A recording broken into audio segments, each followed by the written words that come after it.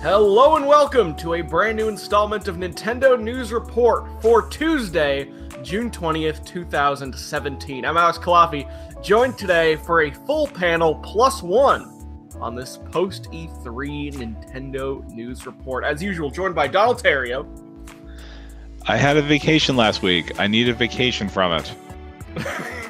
E3 has been monstrous on you, hasn't it? Well, I needed the vacation anyway, but, you know, a day and a half is not enough time to recover from 2 years of pretty much working nonstop. Yeah. Also joined by Zachary Miller. Hello. Well, hello. How are you fine people? We're good. How are you, Zach? That's what I want to know. It's raining today. Oh, yeah? But I did get a new puppy, so very excited about that. How's Roxy? Roxy is the most adorable dog on the planet. She seems it. She is. She's sleeping right now. Other voice you're hearing, the third of 3 dog owners on Nintendo News Report. Justin, do you have a dog? I don't have a dog right now, but I'm at my girlfriend's house. She has a dog, so... Susie's a big fan of you, Justin. I can vouch for that. I used to have dogs. Yeah. Neil Ronick. NintendoDogReport.com. I like cats more. Hi, Neil. We're going to forget we heard that, and then hi, Neil. Cave Story. I bought Cave Story against my better judgment.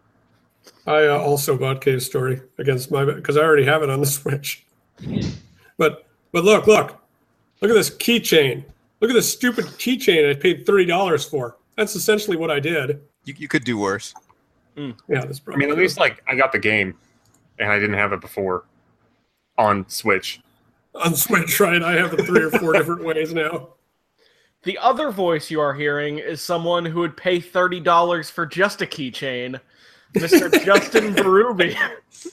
Hey, I probably have paid that much for a keychain. I don't want to think about it. Yeah. You paid $40 for keychains and Puyo Puyo Tetris, as I recall. Ooh. I didn't buy that, but... You're paying $40 for a CD in September.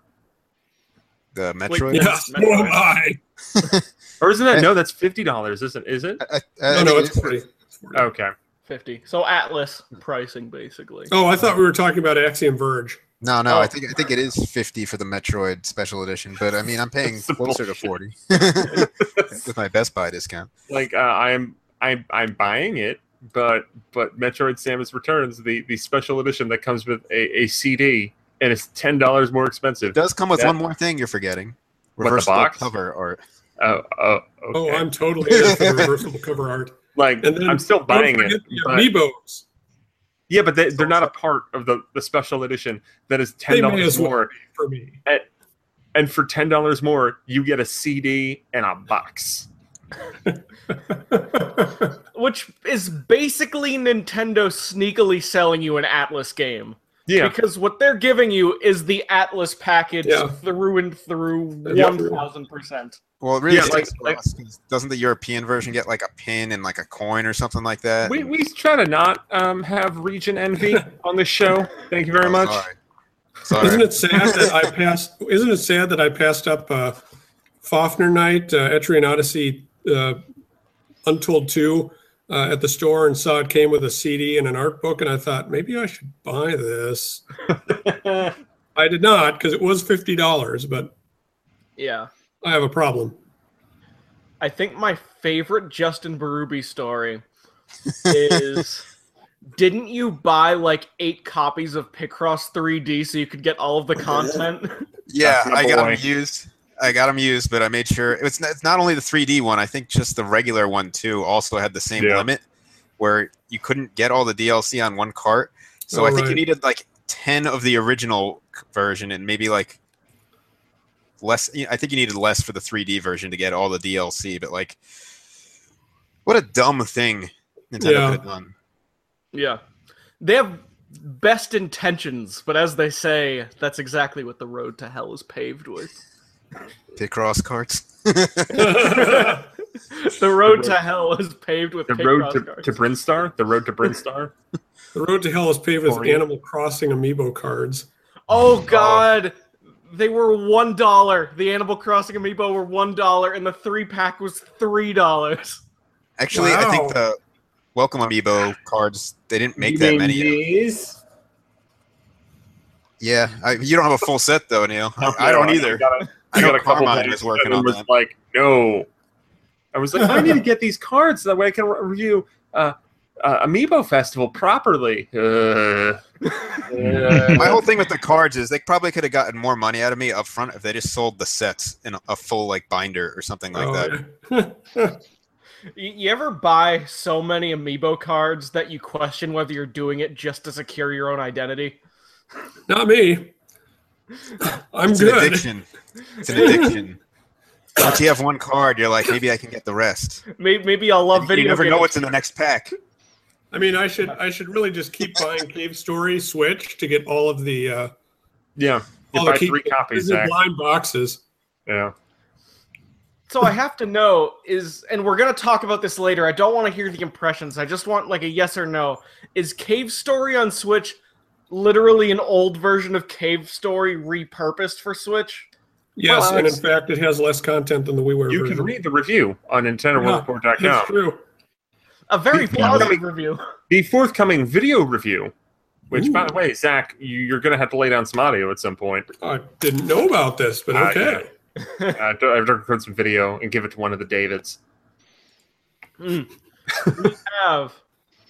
We have an exciting-ish announcement. You know what? I would say genuinely exciting, not just exciting-ish. It happened just before the show, so there wasn't necessarily any kind of fanfare to it.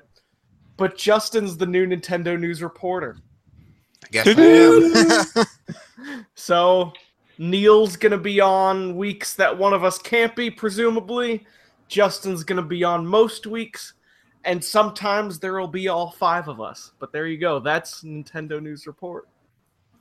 So thank you for joining us, We Justin. found our mic. Hey, thanks for having me. Yeah. And you can't leave, so. I'm trapped here now. You're here forever. Just end the call. You can leave anytime you want, but do you want to? Our first topic of Nintendo News Report for June 20th, 2017 is the recently released ARMS on Nintendo Switch. Nintendo's, I would call it the real first major Nintendo Switch exclusive. I don't really count 1-2 After Switch. Zelda. No, because that's a Wii U game. 1-2 Oh. Switch came and went. ARMS is, I think, sort of the 3D land or the Kid Icarus Uprising of the Nintendo Switch, which came far earlier than either of those two. I've been playing it. Neil's been playing it. Justin's been playing it. Neil has a review that's on NintendoWorldReport.com. Isn't that right, Neil? That is correct. There's also a video review on Nintendo World Report TV. There you go. So, if you don't know what Nintendo World Report TV is, go on YouTube, and that's Nintendo World Report TV. That's also where you're watching this right now.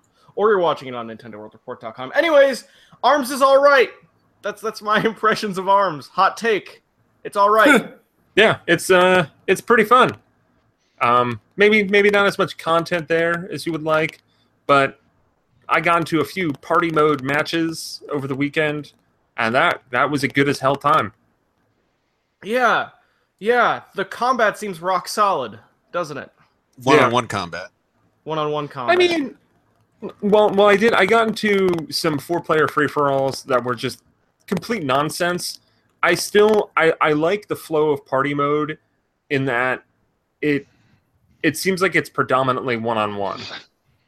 And then they kind of like every like third match will be like, oh, you're fighting headlock, or it's volleyball, or it's b-ball. Like there's a precarious balance that they need to get with that, and I think they do a very good job of mixing traditional regular fighting with the dopier other modes. Yeah, I wish there was more options. I don't think you can. I didn't set one up myself, but when you start your own You can lobby, you could set up to whatever match options you want. okay, because everybody I know that I've joined has just had it regular party mode, I guess. Yeah. And I don't know. For me, I just get frustrated when I get in those like 3-way fights because I'm also playing as Master Mummy a lot. So everybody will just team up on the Mummy because they know he's going to be healing if you don't. And yeah, because if you just go to frustrating. party mode is always by default like random cornucopia. But if you start your own friend mode lobby, then you can customize it however you like. The customization options in there are pretty good. If I had to add one option to party mode, it would be a little box that said, I would prefer to be matched in these most. Like, for instance, there are times when I lose a few times in a row, and I kind of want to prove myself again in like a one-on-one match. And what'll happen is I'll just keep getting matched in V-Ball, and there's that weird frustration because I want to play one-on-one, but I don't want to commit to ranked either. Yeah. So if there was something that would primarily match me, like, it'll match me in the other ones, but if it has a one-on-one, it'll prioritize me for those matches. Because I've been playing ranked a lot, and I would like to try other things out in a not so serious setting. But when you go to do that in just the regular party mode, it doesn't really give me an option to try anything out a lot of the times because I'll be thrown into those 2-on-2 or free-for-all matches or like volleyball and whatnot. So I really don't have the opportunity to practice with different characters as much as I'd like without being judged. Yeah. That sounds like, Justin, you should talk to the people on the Nintendo World Report Discord and set up a friends room where you just do one-on-one fights. Yeah, it sounds like a good idea. We should all do that. So go to the Discord. Have you ever been on the Discord? How do you join it? That's linked on the front page of NintendoWorldReport.com. It is. Nice. We have voice chat rooms there before Nintendo does. You can use those. We're outsourcing voice chat for our games to Discord, just like Nintendo is. Yep. TRBR says, I'm giving ARMS a pass, TBH. I'd play the shit out of a Twintelle-led detective VN, though. That's what... That reminds me of something that's really irritating me, especially now that the game is out, how people are like, oh, the lore is so deep. And I'm playing the game and I'm like, where is it? Like, it's and on then you'll see it. It's in Yabuki's mind. Accounts. Yeah, like that's what I think. There was an interview with if you first off, if you didn't see the end of the E3 ARMS tournament where it was the winner versus the producer Kosuke Yabuki, that was kind of brutal. Yabuki just kicked the crap out of him, and it was amazing. He's doing those poses and stuff. Yeah, like Yabuki has definitely shot up to like charming Nintendo employee. Like, I mean, I think he's up there with Koizumi now. I think. We have to do this ranking at some point. I don't know, but now is not the time for that. But anyway, Yabuki has said in interviews about like, oh, we have all this lore planned out, and it's just like you should have put it in the game. Just, it better be DLC. It's all like just right now. It's just living on the Japanese Twitter account for like rando other accounts to be like, oh, look at what it says here. It says that like they're all wearing masks, and if you take off the masks, their arms go away. Yeah, right. that whole lore confused me, the whole mask thing, because I think originally in one of the directs or something, they like one day they just woke up with the arms. So what? Did somebody put a mask on their face and they woke up that way? Coming this fall, the ARMS Historia. Well, they didn't. Well, they didn't wake up that way. They woke up that way. TRBR added, the lore is in Rule 34. I mean, I was talking to Neil a little bit on Twitter, I guess, the other day about this, but the whole Grand Prix is like all this ARMS tournament, but I felt like maybe like the first few levels of that should have been the lore and the backstory. Like maybe they woke up with arms and were being attacked, and you went through like non-traditional fights or something like that. Have it start where like it's normal society, and you get a glimpse of like Spring Man just like going to school, like Spring. Yeah, exactly. Spring Girl like leaving a class for the day. I don't know. I don't know the ages of these characters. I think they actually are mentioned in the game for a split second. I know Helix is 2 years old. But like, yeah, just have it there and just like, and then the arms hit, and then they're all in battle. I don't know. Like there's a lot of dopey things you could have done with that, and instead they were just like, and they're fighting. Why? It's a tournament. Well, Master Mummy's trying to find his family, which I love. Yeah. That's his hobby. Like, it doesn't need to be a lot.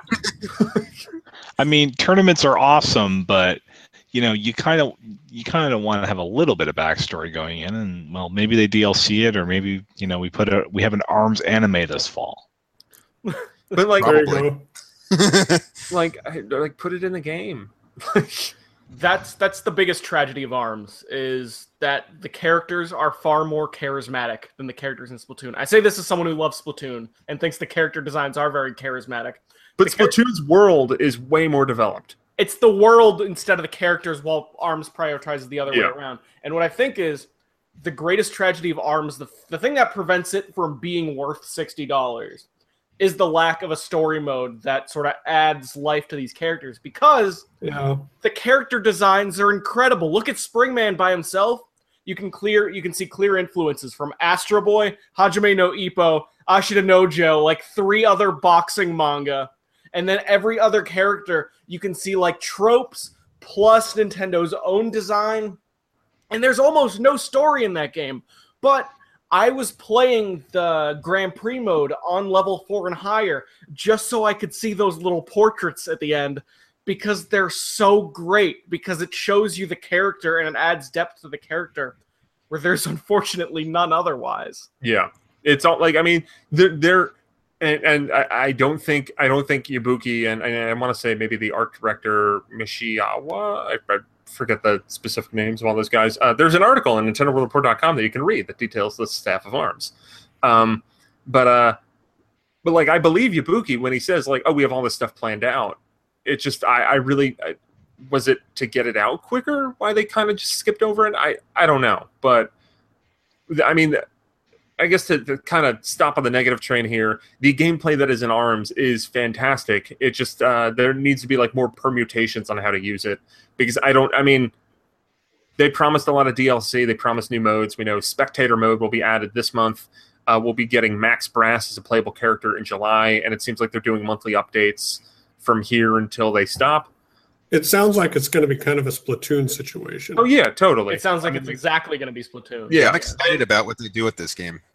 And they promised new ARMS, new characters. I think they've mentioned new modes, specifically outside of Spectator mode. And there's a chance that we could be talking about ARMS in 6 months, and a lot of our complaints right now are gone away. I think that kind of happened with Splatoon for a lot of people. Much like Street Fighter V, we have to wait for the cinematic story mode to come in. I mean, ARMS is not coming. Probably a more full game than Street Fighter V was at launch. Like there's a core in ARMS that is very good.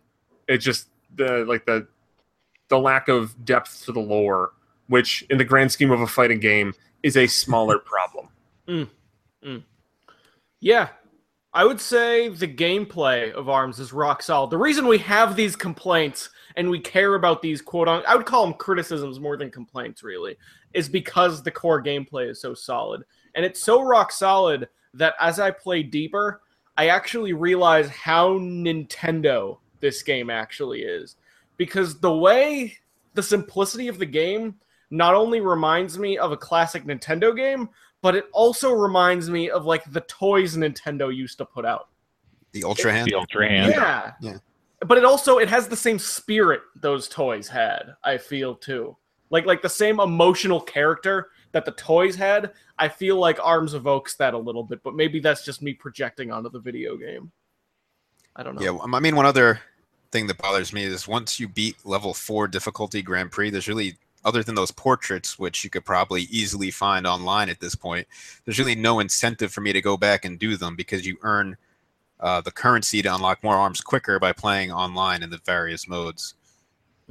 Yeah, I mean, party mode is kind of money for getting stuff, because with Grand Prix, I think you get like 4 points. But like I think playing through level 4 is like 40 or 50 points, but it probably takes like an hour. Yeah. Whereas you can probably get up to 50 points in like a half an hour of party mode. Yep. Yeah.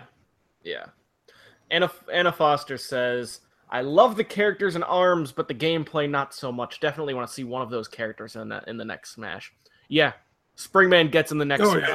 Yeah. That's basically like a guarantee. I've heard people arguing between Springman and Ribbon Girl. Oh no, it's why not both? One will be a clone of the other, or just alternate costumes. Yeah. Oh yeah.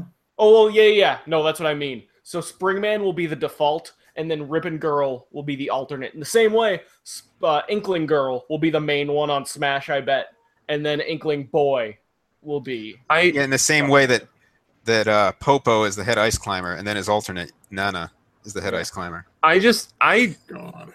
know a lot of people have been instantly thinking like, oh, there's going to be ARMS characters in Smash. I think if Smash on Switch has not started development yet, or is a lot farther out, I think there's a chance. But I find it hard to think that if Smash Brothers Switch is indeed coming out like within the year, I don't think there's any chance that ARMS characters are in there at first. Yeah. Maybe No, in future DLC. I think there'll be DLC. If but anything. guess what never happened with Smash Brothers DLC? They never added Splatoon characters.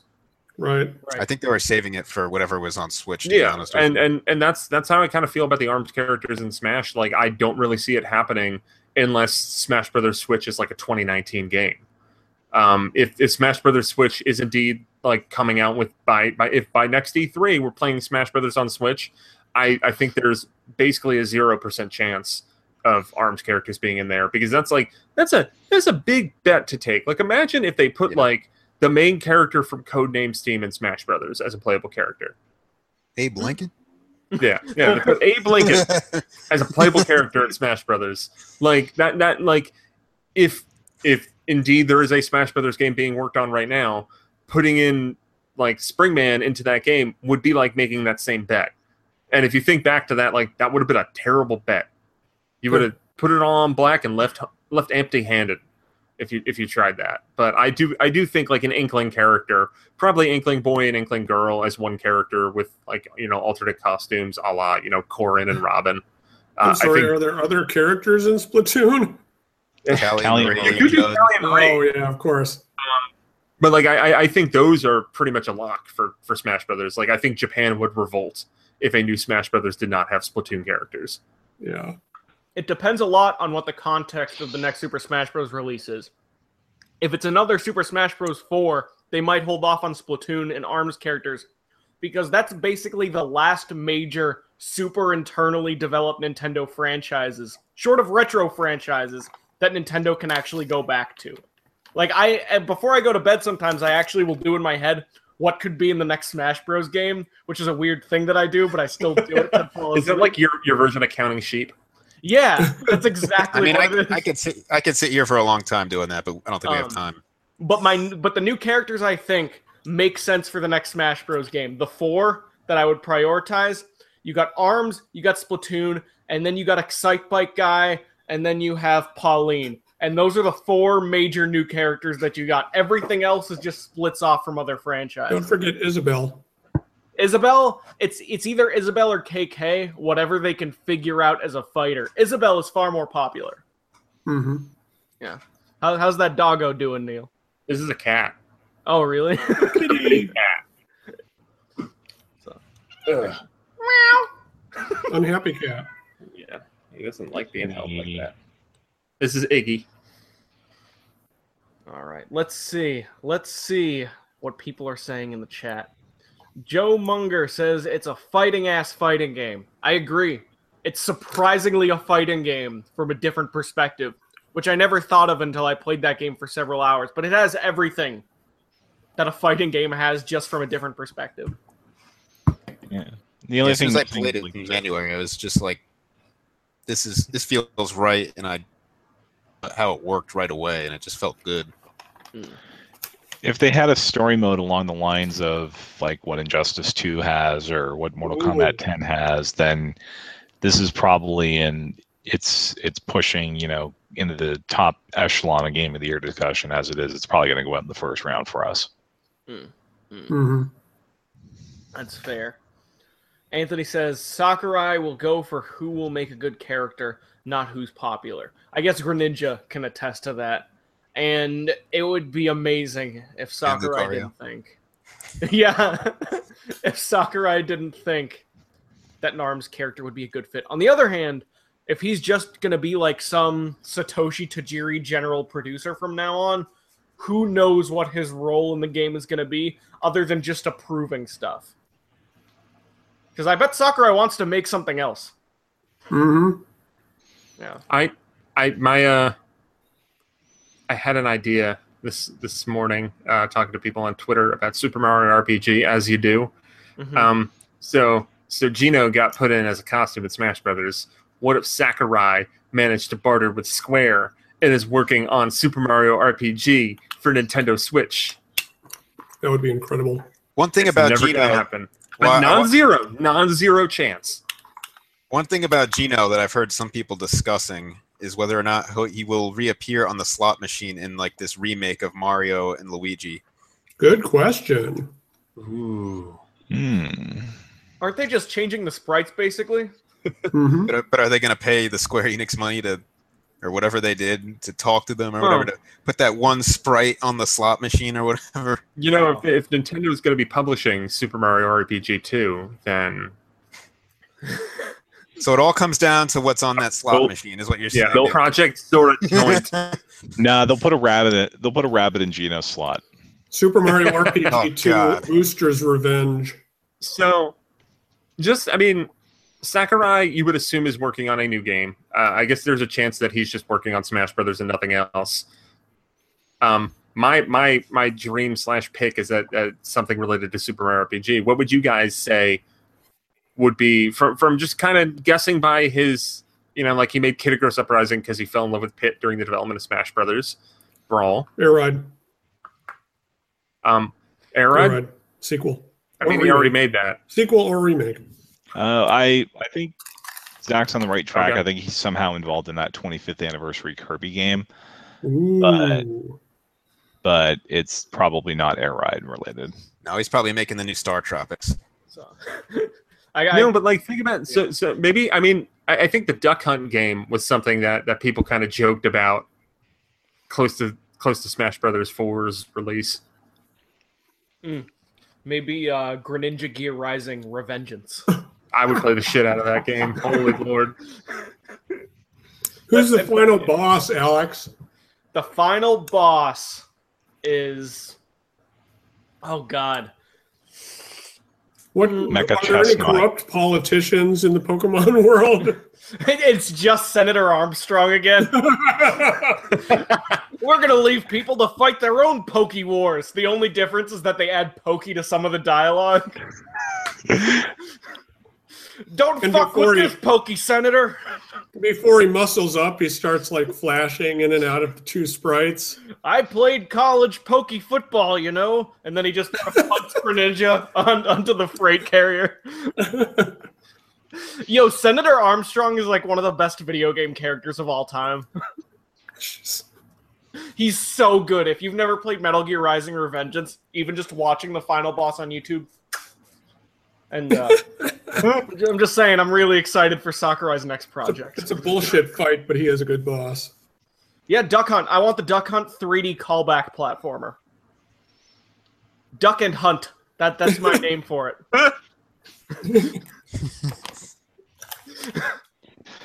Are we going to get a long backstory and how they became friends? Yeah. It's a prequel to Duck Hunt. If you want a good backstory, I would just sort of make them put in a Twintelle cameo, if you know what I mean. Nothing. What you did there, I see it. Neil's doing his own thing. Neil is preparing. So the Twintelle visual the, novel, huh? It's It'll be on Vita for inexplicably. Be like, we found out this is the only place where you can release visual novels. It's on Vita. Unless it's an Ace Attorney, this is the only place we can release it. It's the Kadoa Shoujo developers. So Twintelle is like disabled. Valkyrie It's Drive, its own- Twintelle. But with ass. Hometown. That's in the title too. But with that, Valkyrie Drive 2. Ass. I'll sell about 8 copies. 7 of them to Zach. What did I sign up for? it's Twintelle Super Smash Bros. Sort of phrase is going to be Twintelle looking super cute in them jeans. Jesus. Anyways, Nintendo News Report, that's our show. Just kidding. But that's only the first thing we have to talk about. We got NPDs, Donald. Mario Kart 8 Deluxe is number 2. Zelda's number 4. Fire Emblem Shadows of Valencia number 7, and then Grand Theft Auto 5 is number 3, which I think is wonderful. Jeez.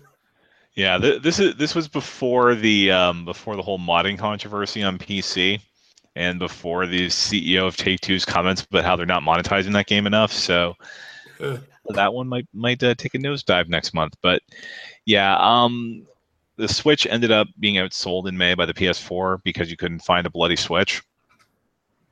But yeah, so that was pretty much the story for the NPDs, except press F to pay respects to Skylanders Imaginators, which is the first Switch game to not be in a top 10 of Switch game sales. How many Switch games are there? Like 25? I think there's about 11 retail ones.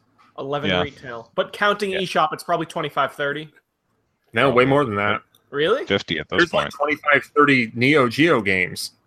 Yeah, Not really, though. It's like 12, right? No. It's one a week since the second week the system was out. And So there were like 6 in the first week. Hold on. There's You like guys 8 talk about versions something of else. I will Fighters go alone. track this down. Is the sequel to the Neo Geo X Gold, whatever it was called, just the Nintendo Switch? I've heard some people saying yes. Yeah. I know that there's still a point where half of the games on Switch were Neo Geo games.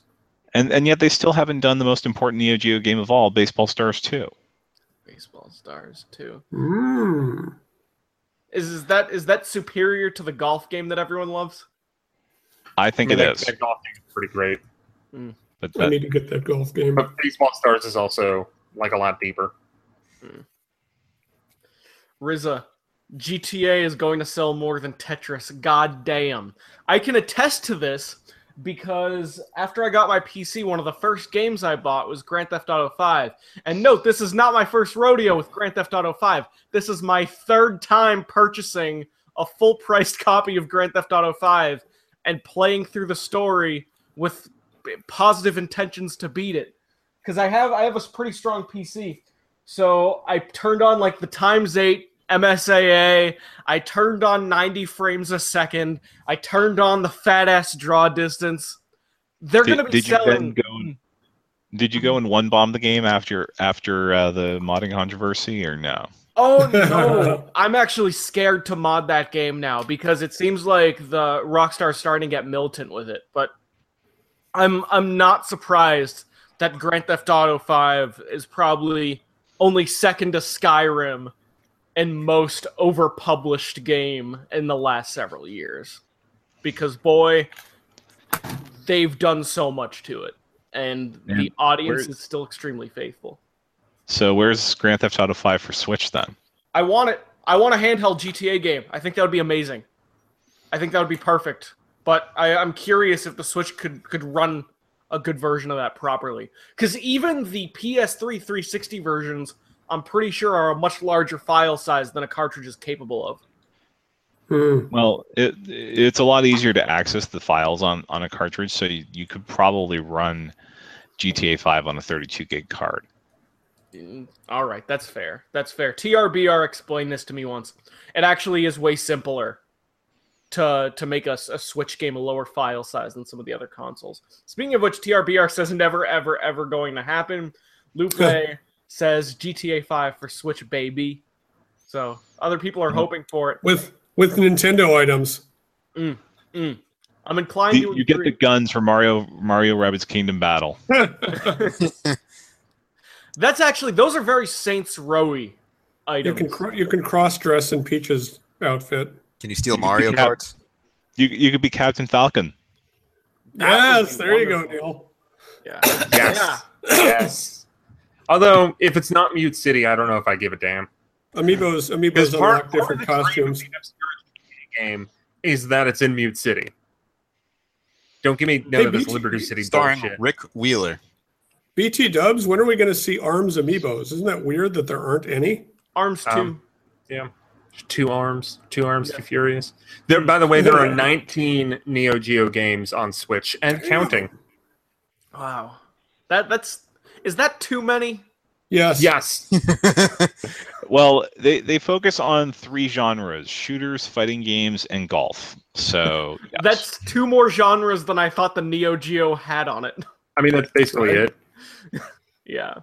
I mean, we have 3 King of Fighters games.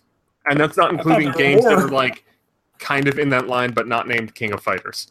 Right, Gary Mark of the Wolves. And I think Fatal Fury 2 is basically a prequel to King of Fighters, comes out this week. Yeah. And there's also Fatal Fury, King of Fighters. It's also on Switch. Chariot Goblin, Chinatown Wars 2. That'd be fun. Yeah. I never played that. I always wanted to. Quite good. I'm kind of hoping for a more traditional third-person open-world game. Skyrim might satisfy that itch for me if it drops down in price quickly, but if it's published by Nintendo, I'm not fully confident it's going to actually cost that much. Have we heard anything about the price for Skyrim? I think it's 60. I would hope it like 50. Like, well, how much is the remaster? I think that launched at either 50 or 60. Yeah. Like I think 50 is high, but I think 50 is like okay. I think 60 is pushing it. Yep. 60 is this needs a marketing campaign. Yeah. PlayStation VR is putting a full port of Skyrim. They're doing a full port of Skyrim on the PlayStation VR, and I think that's fully priced. TRBR says Skyrim is going to be $60 dues, which is a lot for a Link costume and some DLC. Yup. Well, for the Link costume, you need the amiibo. Yeah, that's right. No, I think that they said that I think some of the Zelda content is going to be in the game regardless. Okay. Good. But not all of it. Even so, those Breath of the Wild amiibos aren't cheap. Yeah. They've started to restock them this week, I noticed. Some stores are getting thank God. I want that Guardian. And those anniversary amiibo, I think, come out on Friday as well. And Amazon still hasn't put theirs up. Fallout 4 VR, $60 also, TRBR ads. Which is a lot of money for a game that came out a couple years ago and also wasn't that great. And that probably won't even work. Yeah, probably won't even work. Oh, imagine a game Bethesda-ing out in VR. That's either a real cool thing or no good at all. I think you die. I think death is the only option.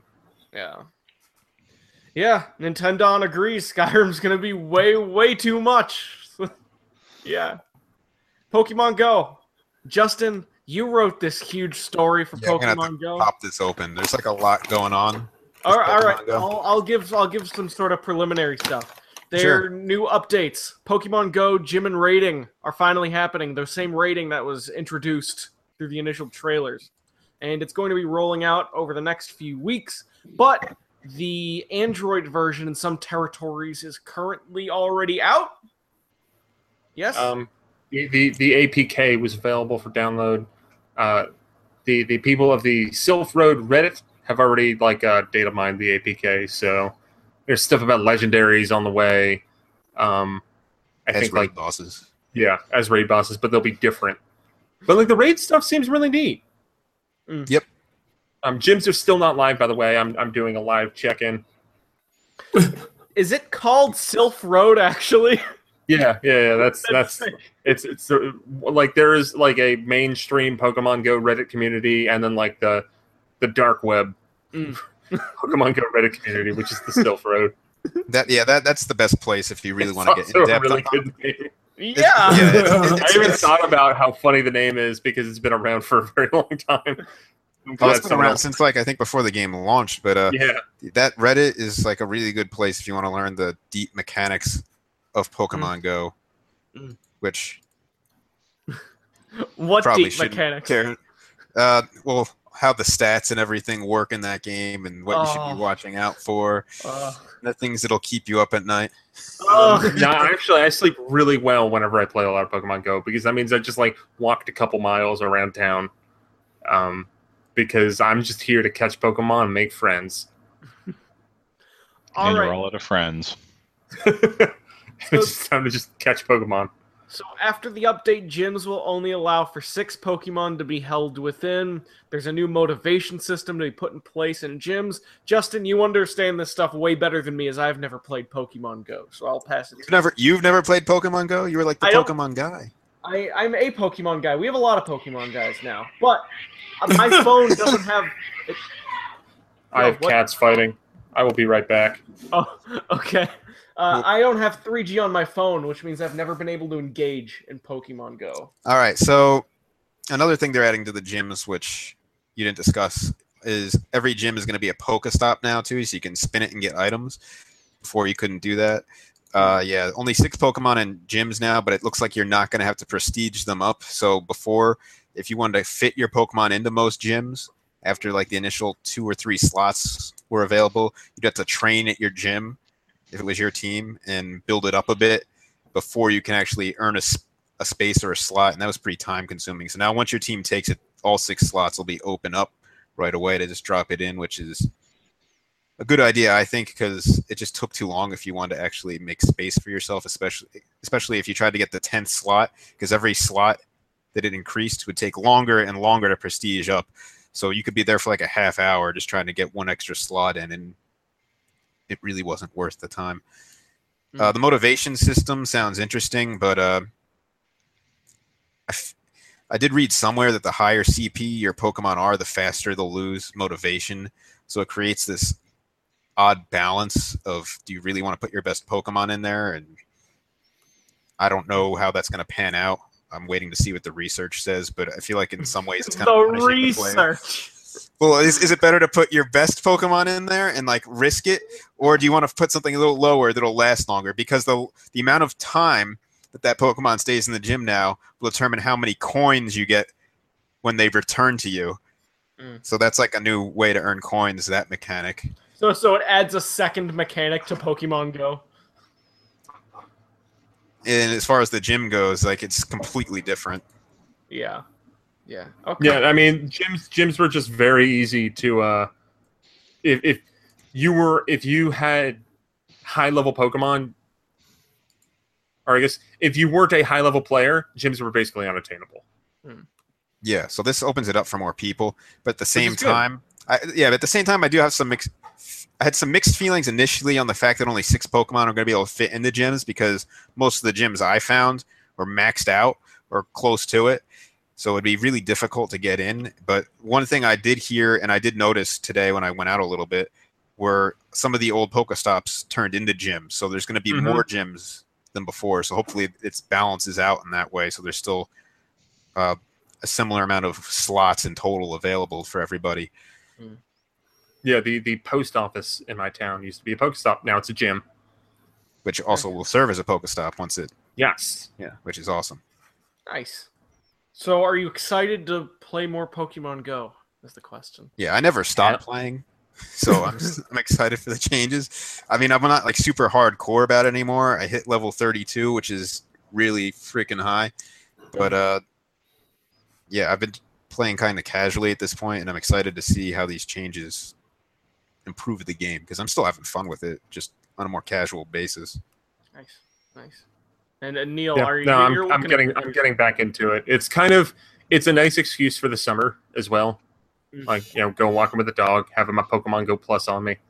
Yeah. I mean, we'll see how long it lasts, but I managed to convince some friends that played a lot with me last summer to a lot of them got Pokemon Go Pluses. We're gonna do some adventuring this weekend. I'm pretty stoked. Can you remind me what that thing does? You basically, like, as you're walking, it will register the walking without having the app open. It'll catch Pokemon if you have regular Pokeballs available. It'll also like access Pokestops. So you just you don't have to do anything. You just wear it and it's all done for you. I mean, there's more to the game than that, because one, it only uses regular Pokeballs, and it only does like one attempt on Pokemon. So if there's maybe a higher level Pokemon that you want to get, you might want to try more than just one Pokeball. Oh, yeah. But you do have to interact with it though, Zach. So it'll vibrate if a Pokemon's nearby or a Pokestop, or you can like decide which one you want it to focus on, and then you got to press the button on it, and it'll make an attempt to spin that stop to earn you items or throw the one Pokeball. So you do have to press the button. Yeah. Nice. All right. That covers the Pokemon Go talk. I see the viewer count slightly dwindling down, which tells me it's time to change subjects. Let's talk about Magikarp Jump. No. No, let's talk about an E3 announcement that happened right after our E3 show last week. Sushi Striker, The Way of the Sushido. It's announced for 3DS, coming out next year. It's by Indie Zero. It's an action puzzler game where players fight a warring kingdom for the rights to all of the world's sushi. It seems all right. It seems interesting. I think the more intriguing story is going to be how is this game going to be distributed, whether it's going to actually have a retail release or not. Because the Nintendo is probably at the point where they're going to start pumping the brakes on the 3DS, but you still have at least. Well, they said they're going to support it through into and through next year, but what do they mean by supporting it? Like, are we going to see retail stuff coming to 3DS next year in great numbers, or is it going to look like the Wii U did last year? I don't think the 3DS can ever really be comparable to the Wii U. See, the 3DS is a successful console. The Wii U wasn't. What's that? I mean, if we're going like there is also there is a big difference between what Nintendo says and what Nintendo is going to do. I think that the 3DS is still doing really well. And a lot of that's on the back of Pokemon, but guess what they're doing? They're launching two new Pokemon games, or I guess two new Pokemon games in November. That shit's probably going to carry the 3DS through like half of 2018 minimum. Yeah. So yeah, we're going to see the releases kind of dwindle down. We already have. Like, really, what is the 3DS other than like Nintendo releasing a game once a month and like the occasional interesting eShop game? And I guess like we'll have Atlas games, Nice America is still that's still quite supporting. A few. Yeah, I mean, right. I mean, the first half of this year, so we had RPG Maker Fez, which doesn't seem that great. We have a review went up today. What other third-party 3DS games have come out of note in 2017? I can think of the eShop game Shift DX. I can't really. Elliot Quest came out on 3DS. Other than that, Rumbo came out today. Yeah, Rumbo. So that's like what, 4 games in a half a year? 2 new River City games, and isn't there also a Harvest Moon game this year, or is that just that is on Switch? Okay. Yeah. And that Lady Layton game's coming later this year. And Monster Hunter Stories as well. Yeah, although Monster Hunter Stories actually might be a Nintendo game. Yeah, it's under the same thing as like the Yokai Watch, where it's published by Nintendo, but it's like kind of third party, but not really, but kind of. I think in Europe it is definitely published by Nintendo. I think in America there was a little confusion about it, but I kind of would assume that Nintendo's publishing Monster Hunter Stories. Cul-de-Cept is also coming out, which is cool. Yeah, like so there's a good handful of games, and into 2018, I mean, we haven't heard too much other than the pair of Atlas games, the couple 3DS Nintendo games that we've heard of. Sushi Striker, and that's really all I can think of. This 2018 for Nintendo, unless they pick up Western localization stuff for Yokai Watch 3. Oh, they probably will. I think that's absolutely happening. I think the reason why 3DS is going to be supported into 2018 is because it is such a budget platform. For $80, you can get a 2DS, and between that and a Switch for $300, that's a huge difference. So if you can keep supporting that, especially for like kids and whatnot, even if that becomes the target market moving forward, I think it would be lucrative in some way to continue to do that. So I don't think 3DS is going to die as quickly as people think it should. Right. Yeah, go ahead. I was a big proponent of like mid 2018 was going to be kind of the end of 3DS, but after seeing, I mean, Fire Emblem Echoes did really well. I mean, at least I don't think it did as well in Japan, but I think it did pretty well in America. I mean, made the MPDs, all that jazz. The opposite of what I would expect. I mean, they're releasing another revision next month, and that doesn't guarantee a long life. Look at the GBA Micro, for example, or the backlit GBA SP, which I never even knew existed until like 2 years later. Yep. But I do think that holiday 2018 there won't be a wealth of games, but I think that like Nintendo, let's put it this way, I expect in a year to have the same E3 interviews with Reggie being like, oh no, the 3DS is still a viable platform. I think it might be harder to sell next year, but I think that they are going to be still supporting the system until 2019. I'm expecting more of those Nintendo Selects to be hitting the shelves. Yeah. There's a lot of plays. There will probably be another Fire Emblem game. Let's get real. And I know people keep on talking about how they're making a Fire Emblem Switch game. They're bringing mainline Pokemon to Switch. That means the 3DS is going to die. It's like, well, it's not like Nintendo's ever had two systems making games at the same time. And sometimes you get a Paper Mario game on GameCube, and sometimes you get one on 3DS.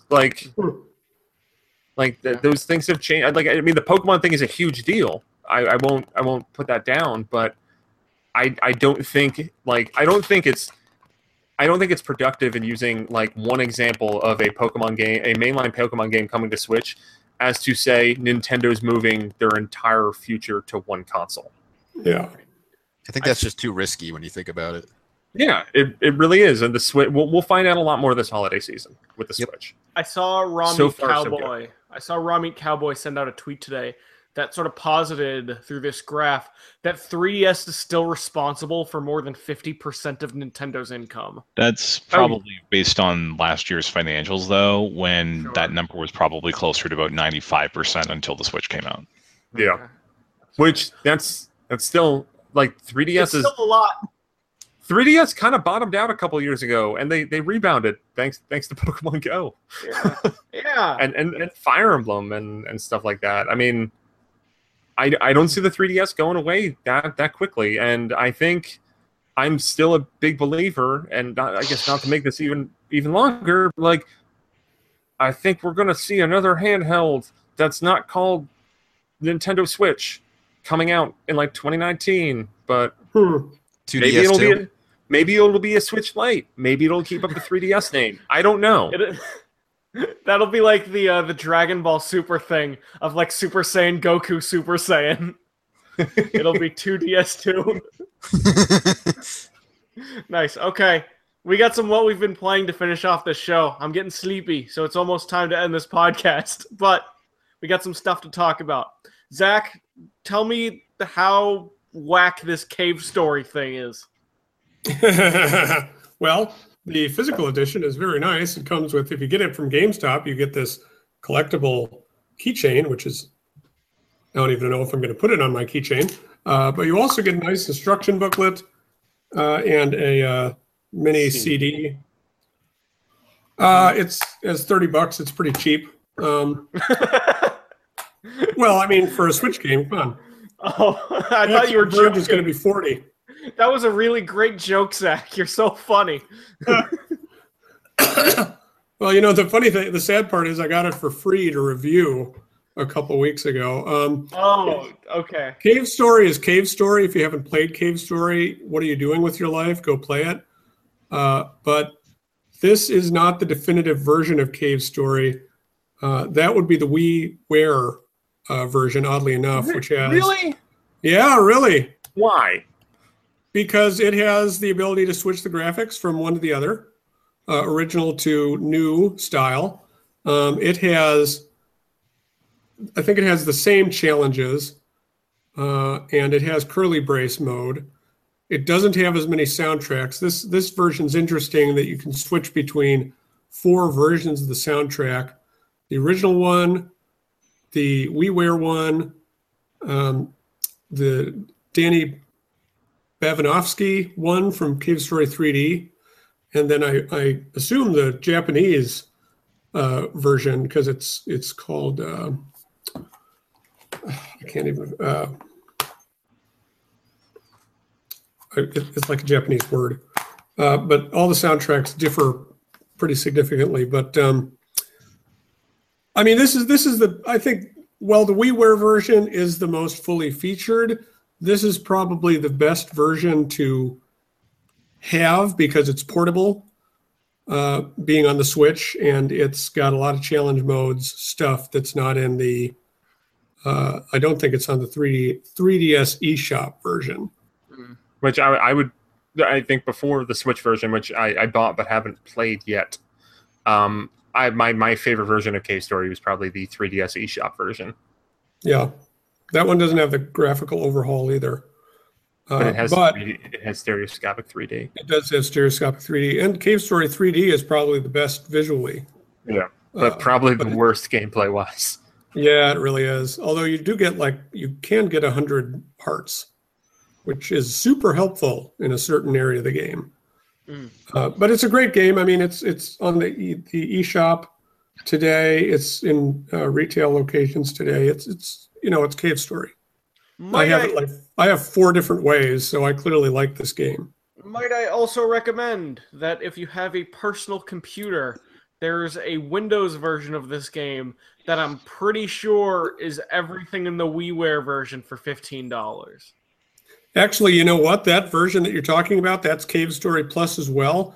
That version, yes, when I looked it up, has the ability to switch between 3 graphical styles: original WiiWare and Cave Story 3D.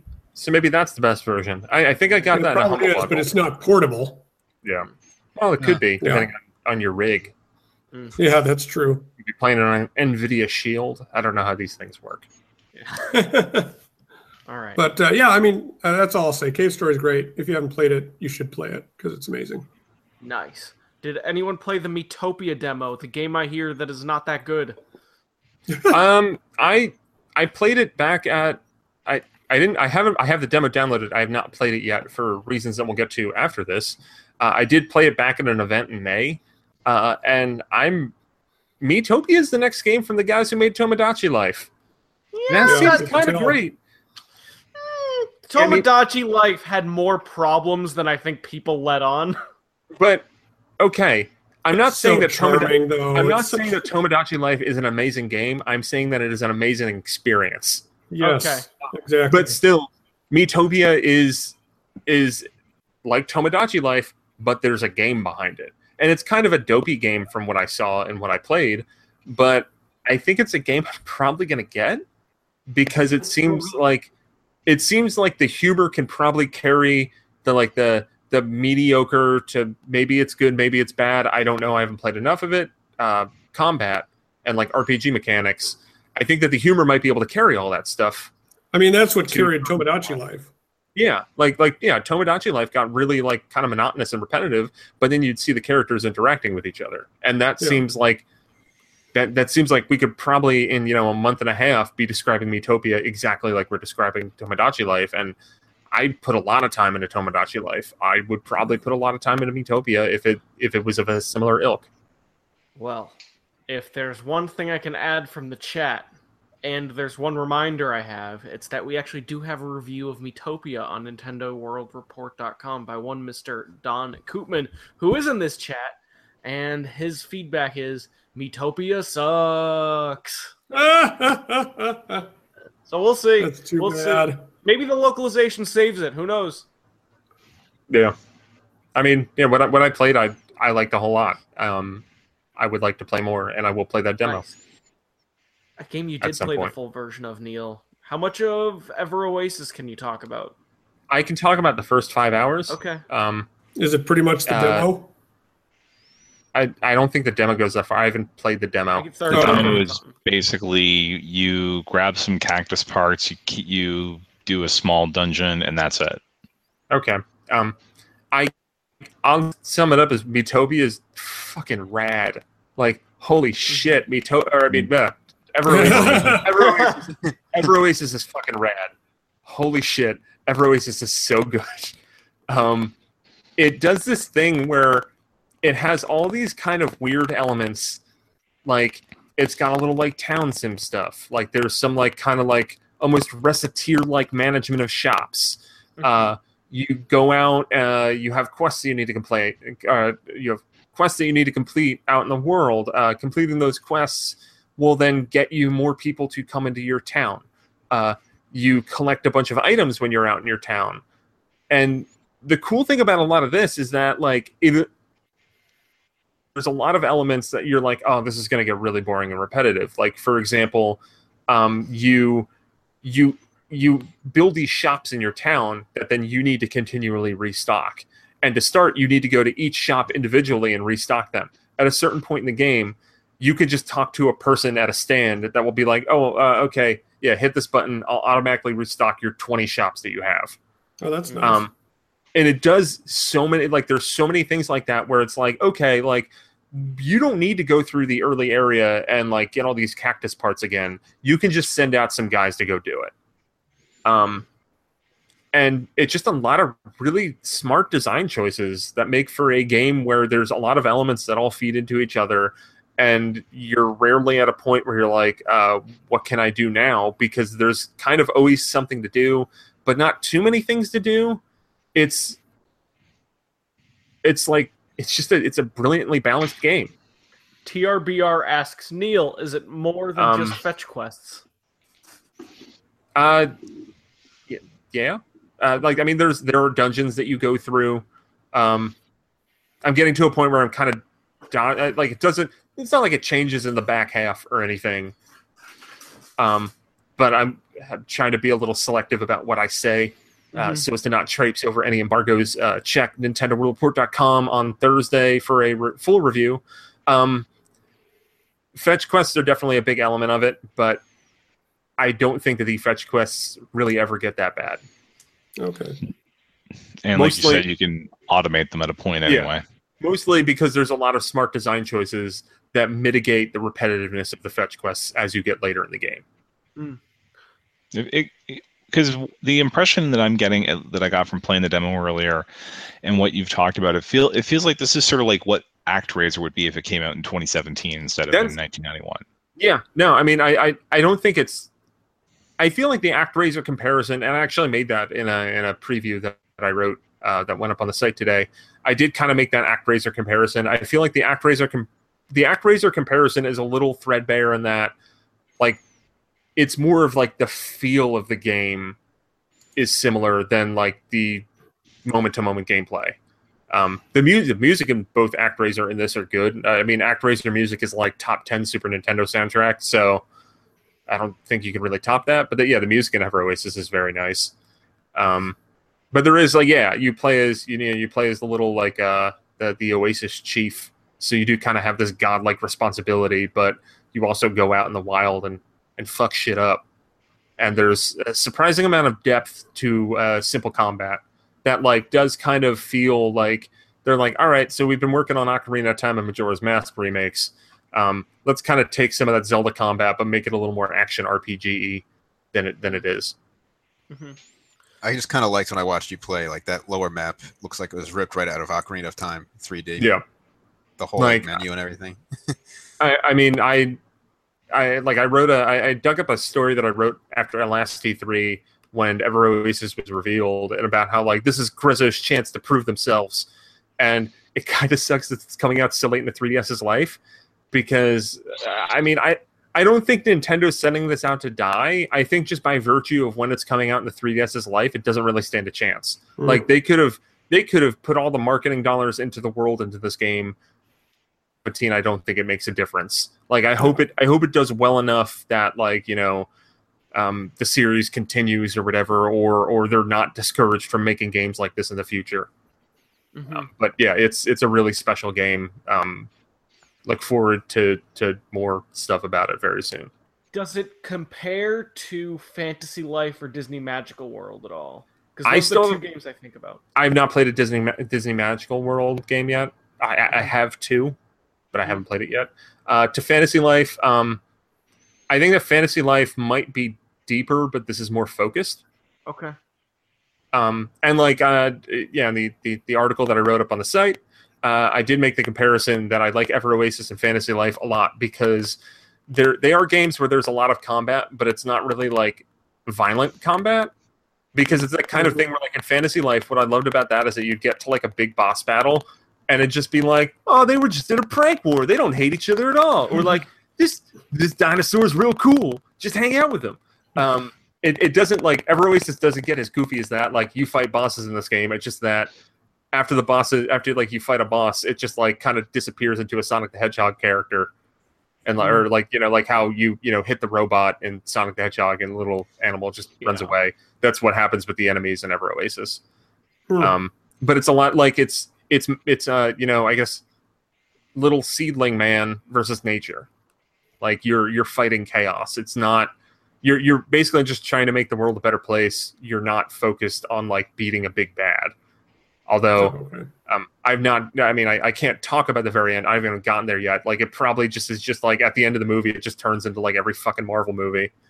And it's just like, and then he's gonna blow up the Ultron. He's gonna drop a rock. Like maybe that's how it ends. Yeah. No, that's you got that right. Yeah, there you go. Ever Oasis. Hear more about it later this week on NintendoWorldReport.com. Maybe on a future week. I have one more. There will be check out Talk Nintendo because Casey is playing it for review at Nintendo World Report. And I'm playing it for Nintendo Force. So the next issue, which is in 2 months, will be when my Ever Oasis review will surface. But Casey's writing a review, and I think after this show, we're going to record like a 15-minute thing talking about the game in more detail that will go up on Talk Nintendo on Thursday. So nice. Check out that podcast in the Nintendo World Report podcast family. Nice. One more game to talk about. I just got the review code today for River City Knights of Justice, which is the closest thing to an E3 shadow drop that we had this year. Well, aside from the demos.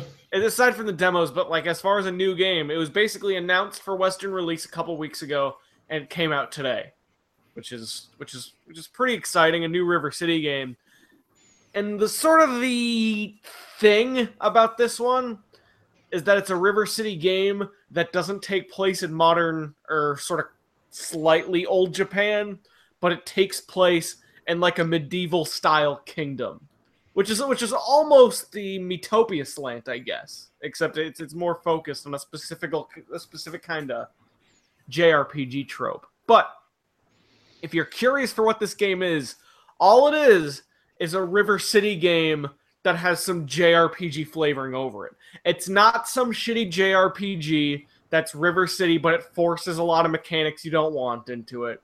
It's not some really unfunny, boring story that has no gameplay in it whatsoever. It's not long and drawn out with all these fetch quests over and over again.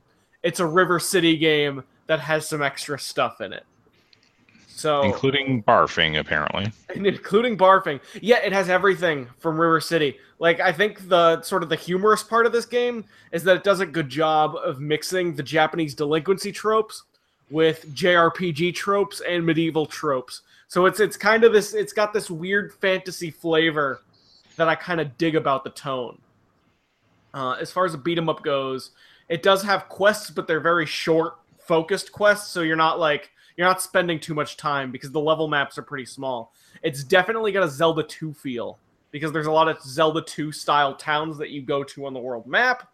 There are JRPG style random encounters in very limited bursts. There's MP and HP bars. The other big changes are that you have sort of a JRPG style party. You're fighting some monsters in addition to some Japanese delinquents. There's a generic RPG story with a princess and a kingdom and evil. And then there's also some extra weapons like staves and then some extra quips that make it feel... It's like a Kunio-kun game with a little bit of JRPG in it. Yeah, and I think this thing came out in the Japanese eShop like 3 years ago, so I don't know if we might have a review of the Japanese version, but yeah, this is what I'm looking into once I get through the end of the month. Let's say. Nintendon is uploading a video on this game right now, so look forward to it. It's either going to be on his channel or ours, Nintendon or Nintendo World Report TV. But anyways, I like it. It's nice. The only thing is, the story is a little too much. Like, I kind of wish there was more beat-em-up gameplay than there is. And the game is pretty funny, but it's not funny enough for the amount of dialogue that there is in that game sometimes. It's $15. I haven't seen the progression system much yet because I'm only about 30 minutes in. It seems like, based on previews, that I'm going to get the chance to fight a dragon in River City combat style, which sounds like a lot of fun. But there you go, $15. It seems like a regular-ass River City game, and if this doesn't do it for you, there's another one coming later this year, and there's another one that's on the eShop right now. So, Kunio-kun is a franchise they're localizing now, which is kind of neat. Yep. Yeah, that's all I got. Anything else? Anything else we need to talk about? Or The firmware. the firmware. Oh yeah, Switch firmware. Yeah, 3.0 launched last night. They fixed a long-standing issue where the Switch would hijack your HDMI ports. Yep, I've seen that. And they've also added. They also killed the limiter on headphone audio. So if you do feel the need to blast your Switch at full volume in public, like if you're playing Thumper on a train or something, you can do that. And they've added USB controller support, including the Pro Controller, although for some reason it disables the Amiibo functionality. And the Pokken Tournament Pro Controller now works as a standard controller on Switch. And I need to try this because it has the ability D-pad. to invert colors. Oh yeah, this is a very Justin update, isn't it? Oh, once I heard that the Pokken Tournament controller works, I'm not home to try it right now, but once I get back to that dock, I am going to plug that in and see if I could play Street Fighter 2 with that D-pad, because I certainly can't with the garbage D-pad on that $70 Pro controller, which is a disgrace. It's not great. No. It's not great, Bob. Oh God, imagine this is the point we're at in 2017, where you're using a Nintendo controller for a Tekken Pokemon crossover fighting game to play an anniversary version of a Street Fighter game that came out like 20 years ago. Well, I'd probably be using it for any 2D side-scrolling game. I mean, any game I really need to use the D-pad on, I'd probably switch over to this. So Yeah. The only thing Like that Kid Pro Story. Controller, the only thing that Pro Controller misses is analog sticks. So if you're in a game where you don't need those, then hey, go crazy. And the ZL and ZR buttons are like these weird things that are kind of like start and select. So that could be an issue too. But it's a lot like the arcade controller for this game for Pokken, right? Yeah, I thought so. All right, I think that's a Nintendo news report for this week. Oh, TRBR. He suggests that it probably disables Amiibo functionality because of RF leakage. They'd rather not have it than have it work shittily, which is just interesting. TRBR usually has interesting perspectives on this stuff, and I guess considering where the Switch has been at recently, that kind of makes a little sense. Also, another one last teaser. Nintendo's 2DS XL review is coming very soon. Stay tuned on Nintendo. He's gonna tell us how it is. Based on Australia, no doubt. Yeah, based on Australia. Anyways, that's our installment of Nintendo News Report for June 20th, 2017. Alex Kalafi here on behalf of Justin Berube, who's on the show now. He's going to be on future episodes. Yeah, nice. We got someone who wanted to be on. Nice. Also, I will say one of the main reasons why we picked you was not only because you did a particularly great job on the last episode you were on, but also because people specifically asked for you. Really? Yeah. Awesome. Thanks, guys. And, some to me personally, and then at least one, I think, in the actual comments page on the YouTube video you were on. Well, I'm gonna have to go look that up.